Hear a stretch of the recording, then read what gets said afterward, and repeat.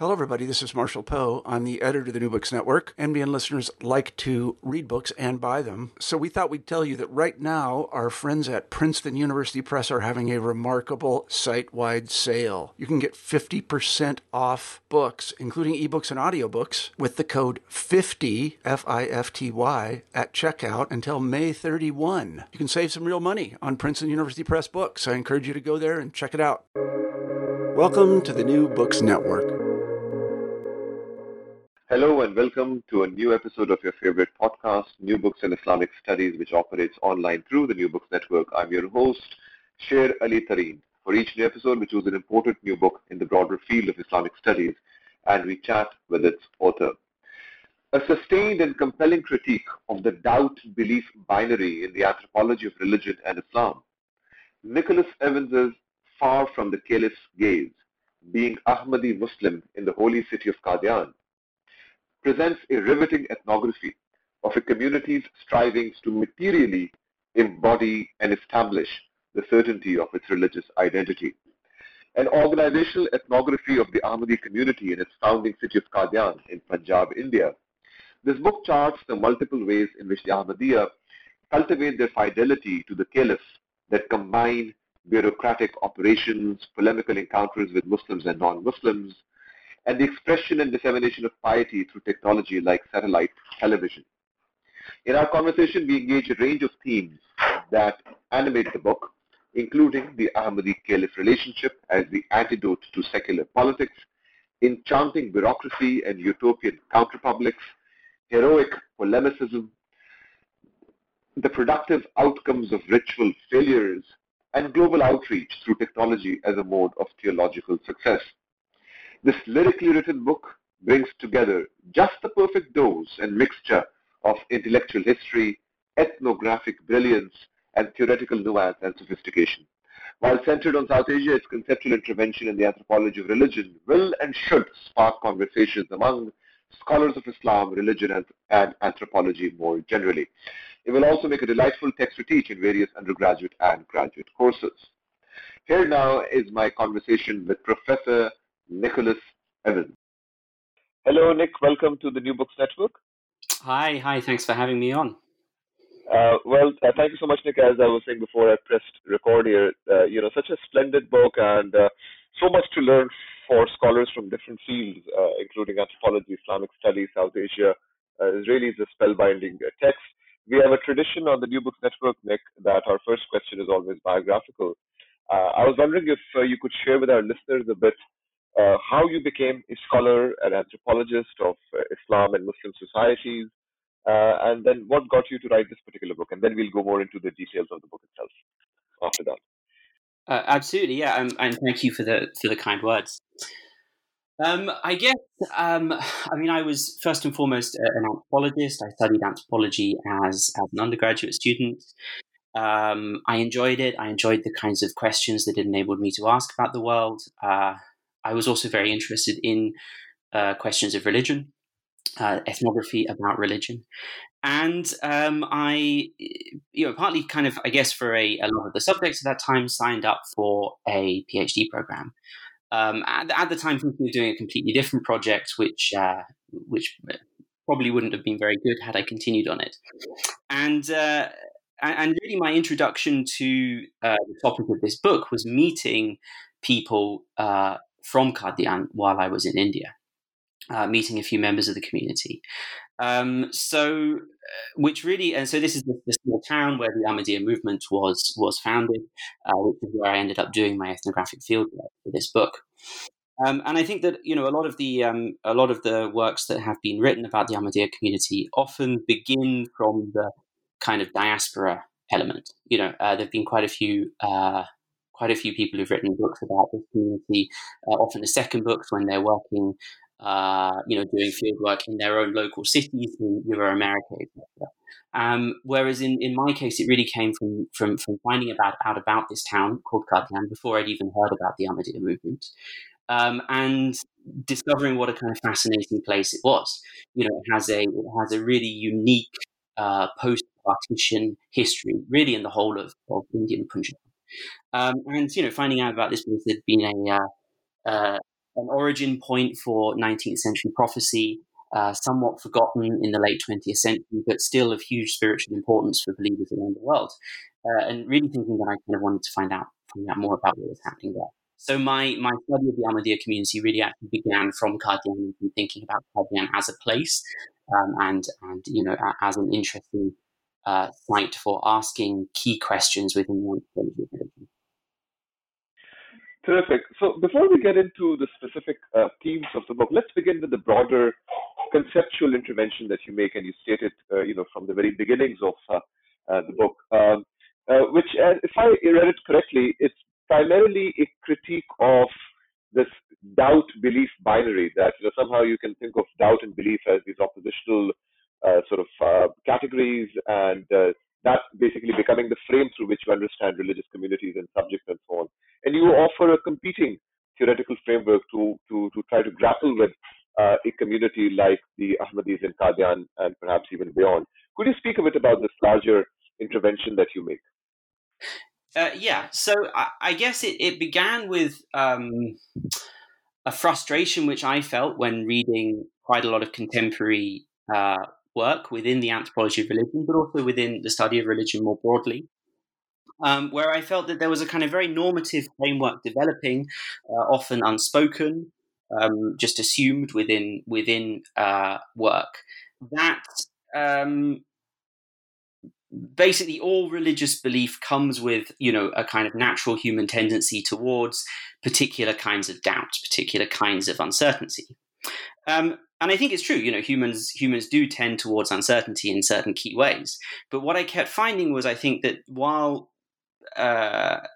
anthropologists and other scholars of religion were extremely effective at interrogating what we mean by conviction, what we mean by uncertainty, they often left the opposite as a kind of blank slate that didn't really sort of seem to warrant much interrogation, and which was often just kind of filled by an assumption about what the opposite of belief should be.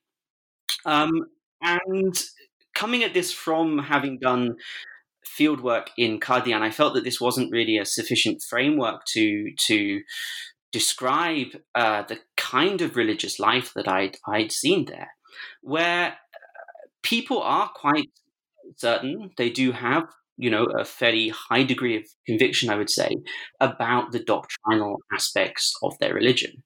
I really didn't meet people in Qadian who were sort of overly concerned with cultivating doubt towards religious beliefs as a kind of virtue, or who sort of shared with me, pressing worries about whether or not their religious doctrine was true. They lived within a quite hierarchical religious system in which they understood themselves to have been blessed by a divine guide who could give them the answer to religious problems. What I did, however, see were people who nonetheless had what I call a troubled relationship to truth, in that they did worry about other aspects, about other forms of uncertainty in their relationship to religious truth.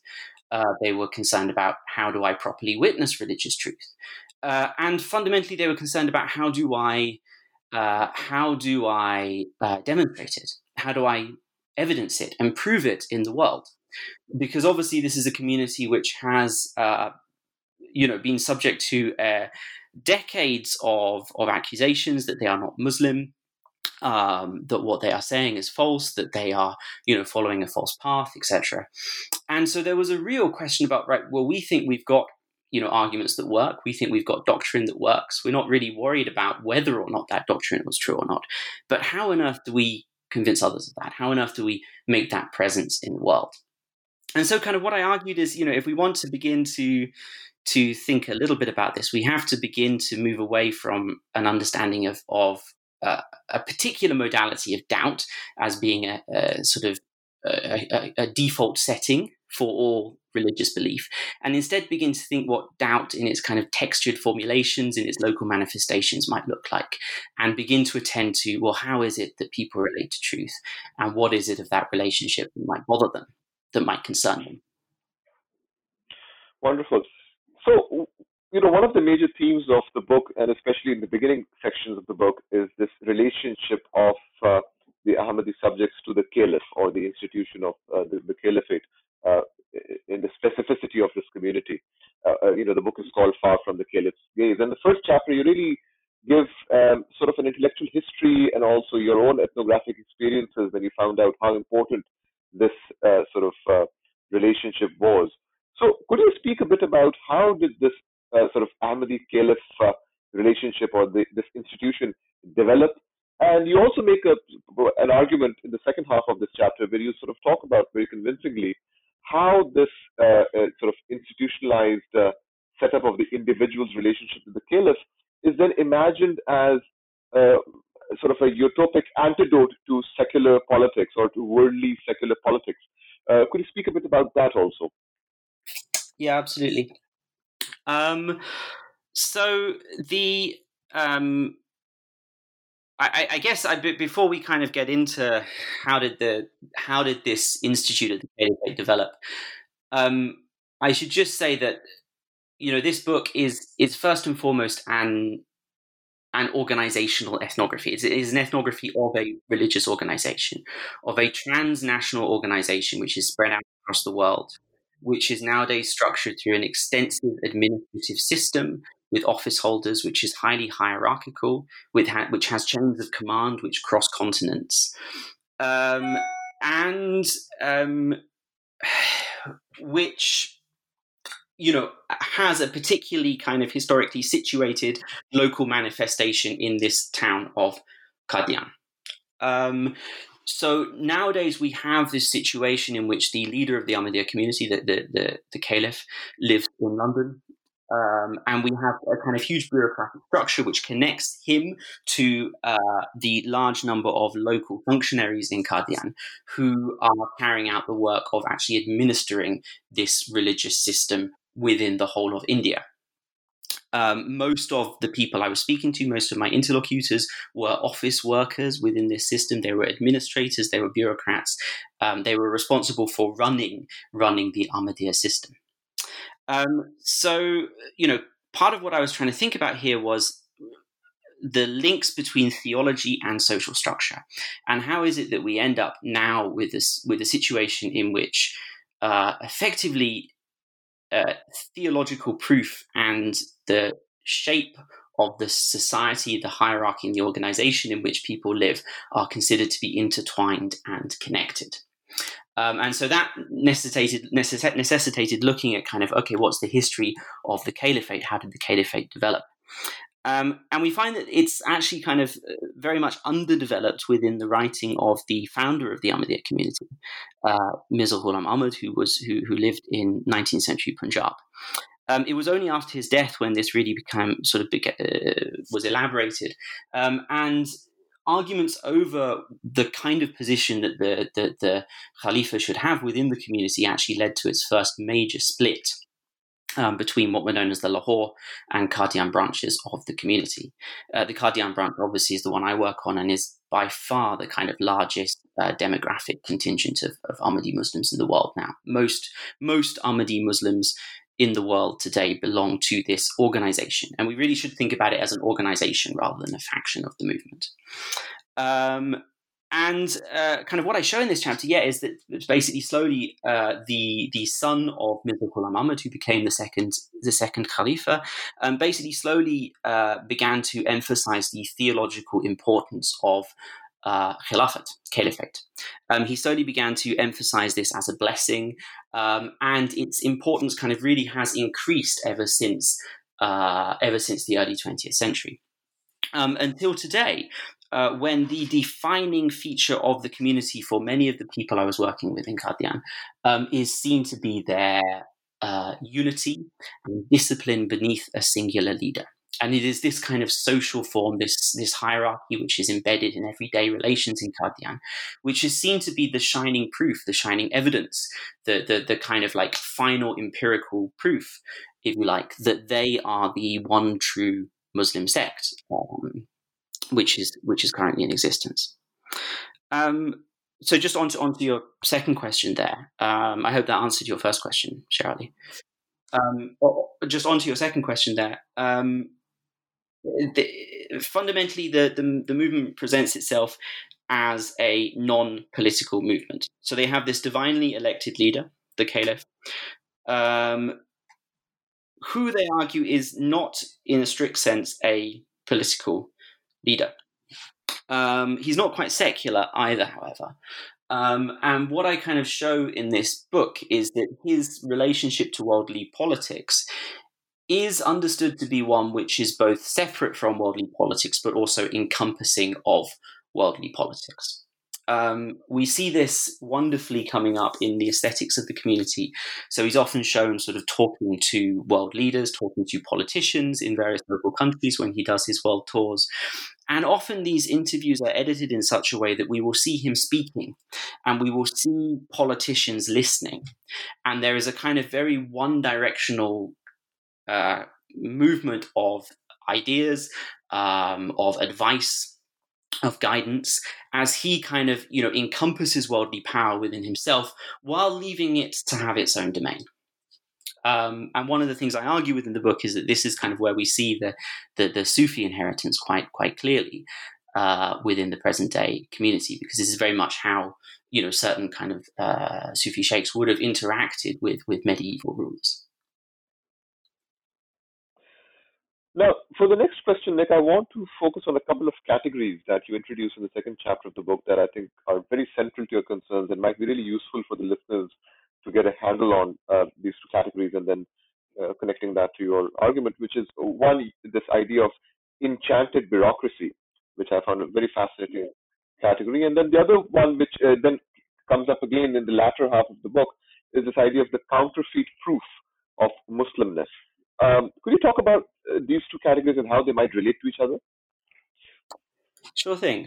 So the enchanted bureaucracy, I mean, obviously that's a small play on Weberian ideas about what bureaucracies are and what they do. And one of the things that I'm looking at is how. So we've got this situation where you've got this town of Qadian, which is the original home of the Ahmadiyya community. It is the place where this divine leader, the Khalifa, who is seen to kind of whose guidance is seen to benefit the community globally. It's the place in which this institution of caliphate was established. But then with partition in 1947, the Khalifa left Qadian,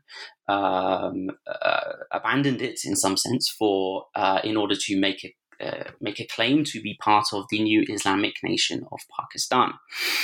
And this led to decades in which Qadian was effectively marginalized within the global community, in which it was bereft of its Khalifa's guidance. Particularly in those early decades after partition, it was extremely difficult for the community to receive direct guidance of the kind they would like from him. And only recently, in the last couple of decades, have caliphs begun to very infrequently, I should say, visit Qadian. So when I talk about the enchanting bureaucracy, as I said, play on Weber, it's a way of kind of trying to describe the ways in which, through very mundane bureaucratic practices, such as signing letters, sending them around offices in London, and then faxing them to London, sending them around offices in Qadian, and then faxing them to London for approval by the Khalifa. Through these very kind of mundane bureaucratic practices, the Khalifa's guidance and his presence in everyday life in Qadian is kind of implanted within Qadian. It's a way of bringing his spiritual presence and his guidance into the town. And I look at the way, in effect, these kind of quite routine bureaucratic practices effectively dignify the work that is done there as being something which is, in some sense, seen to be directly, divinely guided.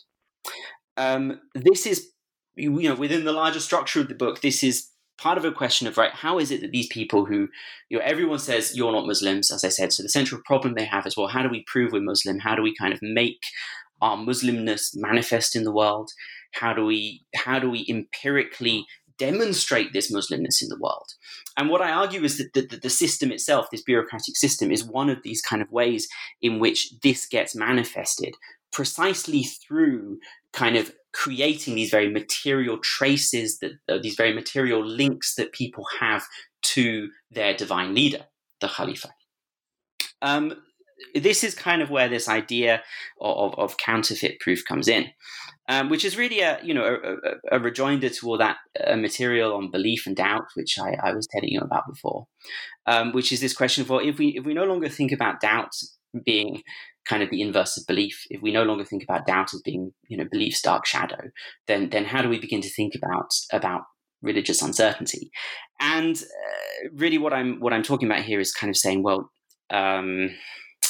one particular kind of concern, one particular source of religious uncertainty within this place, when people relate to truth, is this question of, well, how do you know that your evidence is in effect kind of sincere? How do you know that it's truthful evidence? How does evidence of something which is ultimately unprovable, Muslimness, how does it always kind of end up undermining itself in its own production? And I look at how this happens within these kind of minute bureaucratic processes that go on every day.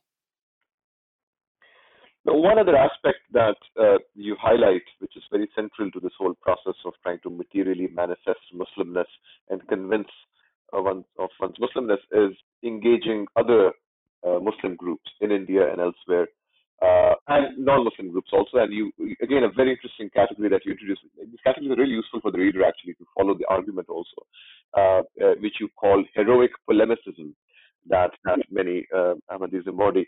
Tell us a bit about that narrative, about that showroom in, I think it was Batala, right?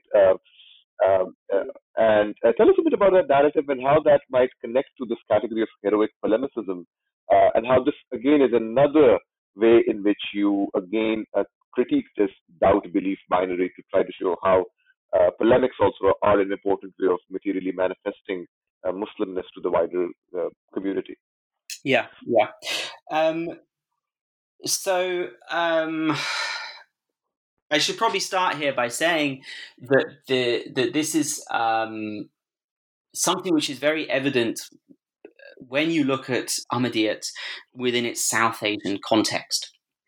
There is a certain amount of code switching that happens, particularly as, this is a movement which is increasingly moving to other parts of the world, which is increasingly shifting its centers of authority to Euro-America, but also, parts of West Africa, for example. And often, there is a huge emphasis in those countries, but also, say, in India, when trying to engage an English-speaking elite, in a particular kind of performative presentation of Ahmadiyyat as the peaceful, non-political solution to Islam as a kind of broken faith. And part of what constitutes that broken Islam that they are basically presenting themselves as the solution to, is this idea of an Islam which is kind of mired in sectarian disputation, in mullahism, sort of ignorant village mullahs. And part of what I'm trying to do in this chapter is really kind of say, well, obviously there's an important way in which both Ahmadis and their opponents basically say this movement, this Jamaat, this community is exceptional. It's not like other people, but actually they are also part of a broader kind of culture of sectarian disputation, we might call it, in which there are sort of particular kind of polemical debates between various schools of thought within South Asian Islam. And this is when you begin to look at it in its South Asian context, you begin to see forms of debate which are very, very much unlike the glossy, quite aesthetic image of the Ahmadiyya community that usually emerges in English language publications. This debate is quite fierce. It can be very joyful in its aim to shut the mouths of opponents, to completely defeat opponents such that they cannot respond to what you say through this sort of deployment of blindingly powerful theological truths. And kind of what I say is, well, there's various ways of interpreting this and understanding what it is, and there's a kind of broader set of debates about sort of Muslim intellectual life in South Asia. I know this is something that you have talked about, Sher Ali, of kind of denigrating madrasa education, etc., and looking at how it produces, Muslims who aren't capable of doubting properly. And sort of part of what I'm saying here is, well, if we look at this culture of polemics simply through a lens of belief and doubt, then yeah, perhaps we do see people who kind of seem on the surface to be excessively certain, to be excessively convinced and concerned only about, defending and shoring up a sectarian position. And part of what I try and say here is, well, we actually have to begin to understand this not solely at the level of kind of its intellectual engagement, not solely at the level of kind of the ideas being promoted, but also as a way of cultivating a particular ethical character. And part of what's going on here is that, the Ahmadis I'm describing in Qadian are followers of a 19th century promised Messiah, who himself was hugely engaged in polemics. I mean, his life was basically his work as a prophet was to engage opponents in polemics in which he proved the supremacy of Islam. He writes books in which he talks about delivering beautiful proofs in favor of Islam. And so kind of what I argue is that for Ahmadis to craft themselves in this ethical image as what I call heroic polemicists is a way of kind of, channeling the ethical exemplar, the ethical example that was given by the founder of their movement. And what I say is that when we begin to kind of look at it in these terms, then we see, we begin to see why the concern here might not be about doubt. It might not be about, are we doubting properly? And maybe we shouldn't be asking that question, are these people doubting properly? Because the concern in this ethical practice becomes, well, are we good at delivering arguments? Are we effective moral polemicists? Are we able to do this in a way that lives up to the example given by our prophet? And are we demonstrating the right kind of relationship to him? Are we demonstrating the right kind of relationship of love to him when we're doing it? So I guess that's kind of why I think that a singular focus on doubt might kind of lose some of the it might make us blind to some of what makes these practices ethically meaningful to the people who are engaging in them. Wonderful. So do you want to quickly, very briefly, since we mentioned it, talk about the narrative with which you begin this chapter, or? Oh, sorry. Yeah. So no, it's just one of the. I give an example there of a normal lay Ahmadi. So he's not a cleric. He's not someone who's being employed as a missionary, as they call them, of the movement. Who encounters some other Muslims and basically deploys these kind of theological proofs such that these other Muslims are rendered kind of completely silent. And I talk about this as, one of the first times that I actually see this this particular kind of performance of heroic polemicism happening. Partly because although this is an ethical ideal, and most of the people I was talking to were missionaries of the movement. They had been trained for 7 years in the Jamia Ahmadiyya, the theological college of the movement. Most of them didn't actually frequently engage in debate with outsiders, because it is a practice which is actually highly controlled by the hierarchy of the movement.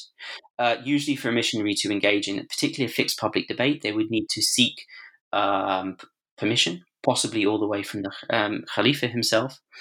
And usually kind of, forms of debate in which would open the Jamaat to defeat through trickery are discouraged. And this is there is this real concern among the clerics of the movement that, they know that as they say it, they know that their arguments can't be defeated through honest intellectual debate. There's this kind of idea that we've got the best arguments, which means that our opponents are going to resort to trickery in order to make it look as if we have lost. And there is a kind of, there's a real concern about not opening up the Jamaat to that kind of trickery, to that kind of, bad publicity that it could result from appearing falsely to have lost in debates. Now, another very fascinating, mechanism or method of engaging in these debates or disagreements and polemics is this sort of Islamic notion of the mutual invocation of a curse, or the Mubahala tradition, or invoking the full Mubahala tradition that you also talk about, how it has been invoked at multiple moments in Ahmadi history, some more contemporary moments, some earlier. And you make a very interesting point about the use of mubahala as this polemical technique, in that sometimes the ritual is allowed to fail, and the failure of the ritual also has a certain kind of a productive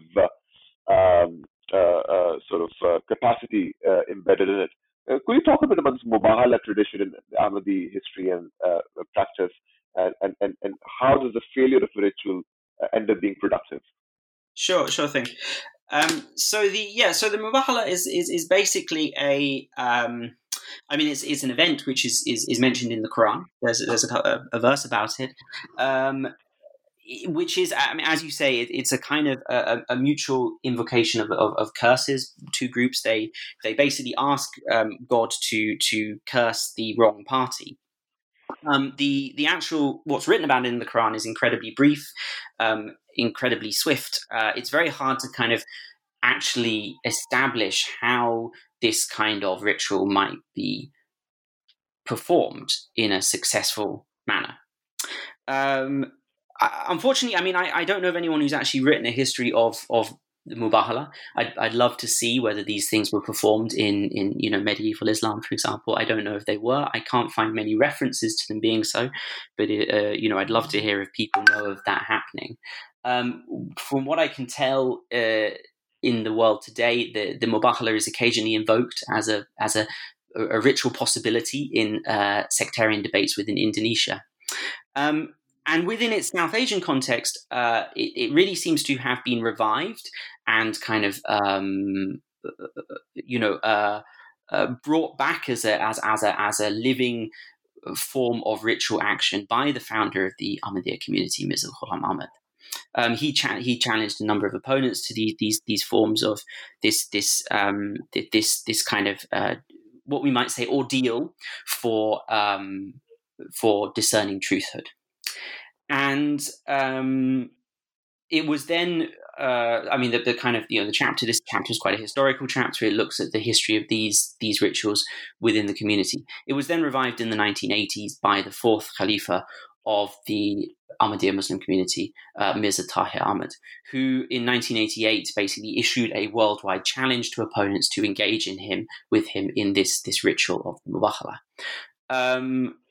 Very shortly after he did so, General Zia, then the president of Pakistan, his plane mysteriously crashed, killing him. This is taken by Ahmadis to be a clear sign from God that effectively Zia was found wanting by God due to the mubahala challenge and killed. The timing is quite good in that respect. But what I really look at in this chapter is how, apart from that one big example of a very famous opponent of the Jamaat, obviously General Zia was involved in persecuting, had put in place a number of laws 4 years previously, which had basically effectively, criminalized certain aspects of Ahmadi belief within Pakistan. Apart from that one, example, a lot of other kind of smaller opponents of the Jamaat did attempt to accept this challenge to partake in a mubahala, to, if you like, mutually invoke God's curse upon one another and wait for divine judgment to see who was the truthful and who was the false. And what I then chart in this chapter are the kind of very complex processes through which the various sides effectively tried to define the conditions under which a mubahala could take place. It's one of those things that gets very technical, so if it's one of these, I wouldn't try and sort of describe all of the conditions here. But the long and the short of it is that effectively, in most of these cases, the mubahala has never happened, and part of the reason why the mubahala has never happened is because nobody could agree upon the conditions, and the Ahmadis in particular would effectively find their opponents incapable of meeting what they saw as the basic ritual conditions needed to even do the ritual, to even enable the ritual to actually produce divine truth. And what we see in this is that this becomes, for the Ahmadiyya Jamaat, a means through which, in showing their unique ability to meet the base ritual conditions for this form of divine arbitration, effectively, they are effectively demonstrating a way in which their Muslimness can be witnessed and seen in the relations that they have to one another and in the relations that they have to their Khalifa. So it's really kind of, as other opponents fail that, it's shown how their kind of social relations are incapable of doing this kind of work of proving Muslimness. And it's shown how, conversely, the Ahmadi social relations are, in fact, kind of concrete, materialized embodiments of true Islam. In the final chapter of your book, you focus on a very important, medium within the Ahmadiyya community, the MTA. And I'll have you perhaps describe a bit for listeners who might not be familiar what the MTA is and maybe a bit of its history. But then you make a very interesting point that, the kind of outreach that is made possible through media like the MTA is seen precisely as a proof of the certainty or the truthfulness of the Ahmadiyya sort of message and so on. And you especially focus on the role that the MTA ends up playing for the Ahmadis of Qadian specifically in terms of their own representational piety and so on. So tell us a bit about the MTA and the Ahmadis in Qadian, and then of course your larger argument to do with this whole counterfeit proof of Muslimness. Yeah, so this is the satellite television channel of the Jamaat, which began as a kind of single channel. I think it was just broadcast a few hours a day, and is now they broadcast. Actually, they've got multiple channels. It's a network in different languages. They broadcast in English and Arabic and Urdu. And I think it's broadcast in most parts of the world on various different satellites.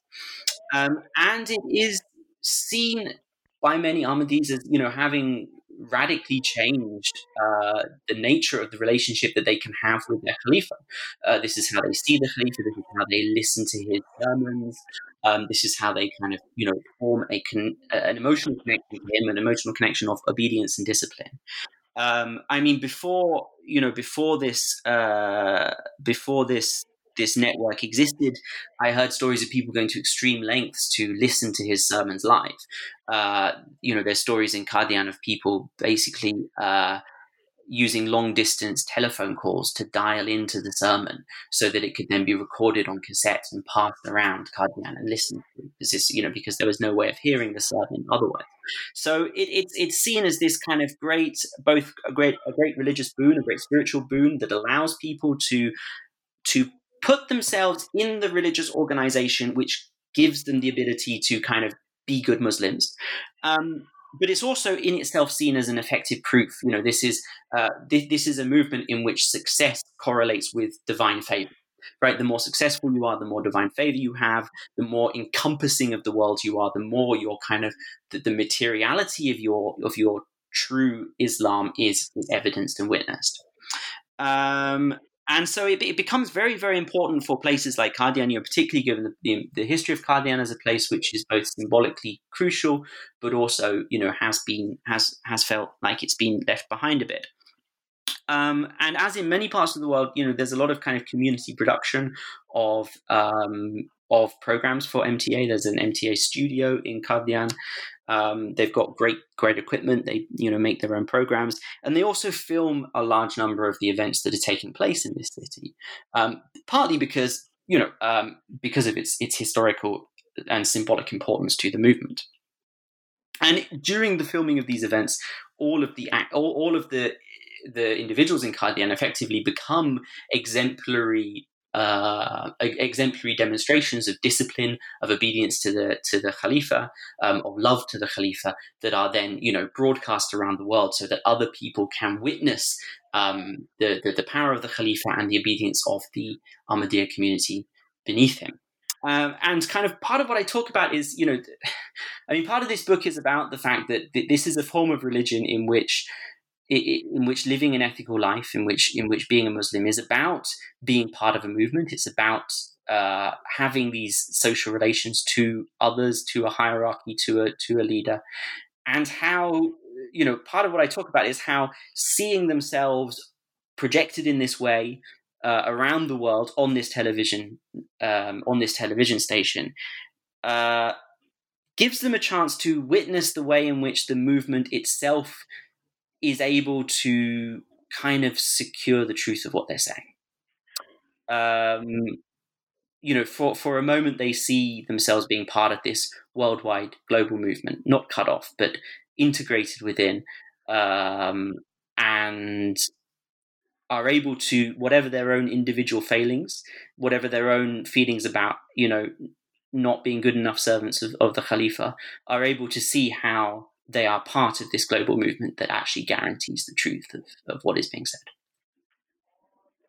Wonderful. So as we're coming to the sort of end of our conversation, Nick, I was wondering if you could perhaps take a step back and reflect a bit, how you see, we've talked a lot about this sort of your contribution to the anthropology of religion and trying to sort of puncture this belief doubt binary. I was wondering, how would you sort of see the intervention of this text in, fields like South Asian studies, study of Islam, and so on? What would be the sort of intervention that you would want readers to remember after completing this book? Yeah, it's a good question. I think. So when I began this project 10 years ago, there really wasn't any good ethnographic work about the Ahmadiyya Jamaat, and there was a fantastic book about their theology, but there wasn't much else written. And then in the last few years, a number of other scholars have started to produce detailed, solid, good ethnographic work about the community, which is wonderful. That when my book comes out, there's all this other stuff which is coming out, and it's suddenly an exciting kind of field of debate with good work coming through. I would say that kind of the thing that my book does that is kind of, I guess, slightly different is that I really try and move beyond a kind of consideration of, well, what are the beliefs, what are the intellectual ideas behind the Ahmadiyya Jamaat, to begin to think about the ways in which, to begin to think of it as a particular ethical way of being Muslim in the modern world, and to think about the ways in which that way of being Muslim is, not just a theological thing, but also an institutional thing, a matter of the social relations that people have. So I guess it's kind of, for people more broadly interested in the Ahmadiyya Jamaat, would be about sort of beginning to think about this movement beyond just the theology, beyond just the kind of like surface beliefs, and beginning to think about it as a way of being in the world that is possible only because of the very unique social structure that exists. And Nick, what are you planning as perhaps the next project once you're done sort of, taking a breath and celebrating this wonderful achievement? What would listeners and readers expect as your next project? It feels odd, as I'm sure you and all your listeners who have themselves published books know. You finish a book and it's not on the shelves for another 2 years or so. So I kind of feel I've moved away from this project for a long time now. But yeah, I'm currently writing a new book about political exile in London. Actually, I've been doing fieldwork much closer to home, but still inspired by my work with the Ahmadis, insofar as one of the most prominent, influential political exiles in London is the Caliph of the Ahmadiyya community. And my new book, I think, will begin with perhaps a short reflection on his role and his influence on the world. Far from the Caliph's Gaze, Being Ahmadi Muslim in the Holy City of Qadian by Professor Nick Evans, published by Cornell University Press in 2020. Thank you so much, Nick, for your time and for coming on the New Books Network. I really appreciate this conversation, as I'm sure our listeners must have also appreciated this and learned so much from it. Really look forward to the conversations and debates that this book will generate. Thank you so much for coming on the New Books Network. Thank you for inviting me. So this was my conversation with Professor Nicholas Evans about his terrific new book, Far from the Caliph's Gaze. I hope you enjoyed this episode of your favorite podcast, New Books in Islamic Studies, which operates online through the New Books Network. Please also join us next time for another fresh episode of New Books in Islamic Studies. Until then, this is your host, Sher Ali Tareen, signing off. Take care, stay well, and keep listening to New Books in Islamic Studies. Bye-bye now.